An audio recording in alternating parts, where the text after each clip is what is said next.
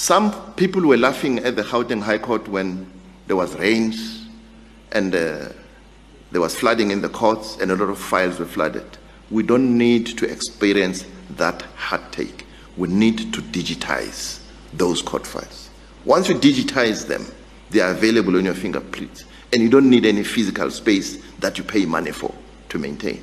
When we visited Brazil, myself and Chief Justice Mogoeng and President Maya, I took it upon myself to go and explore how they digitized their records. It took them a full 2 years.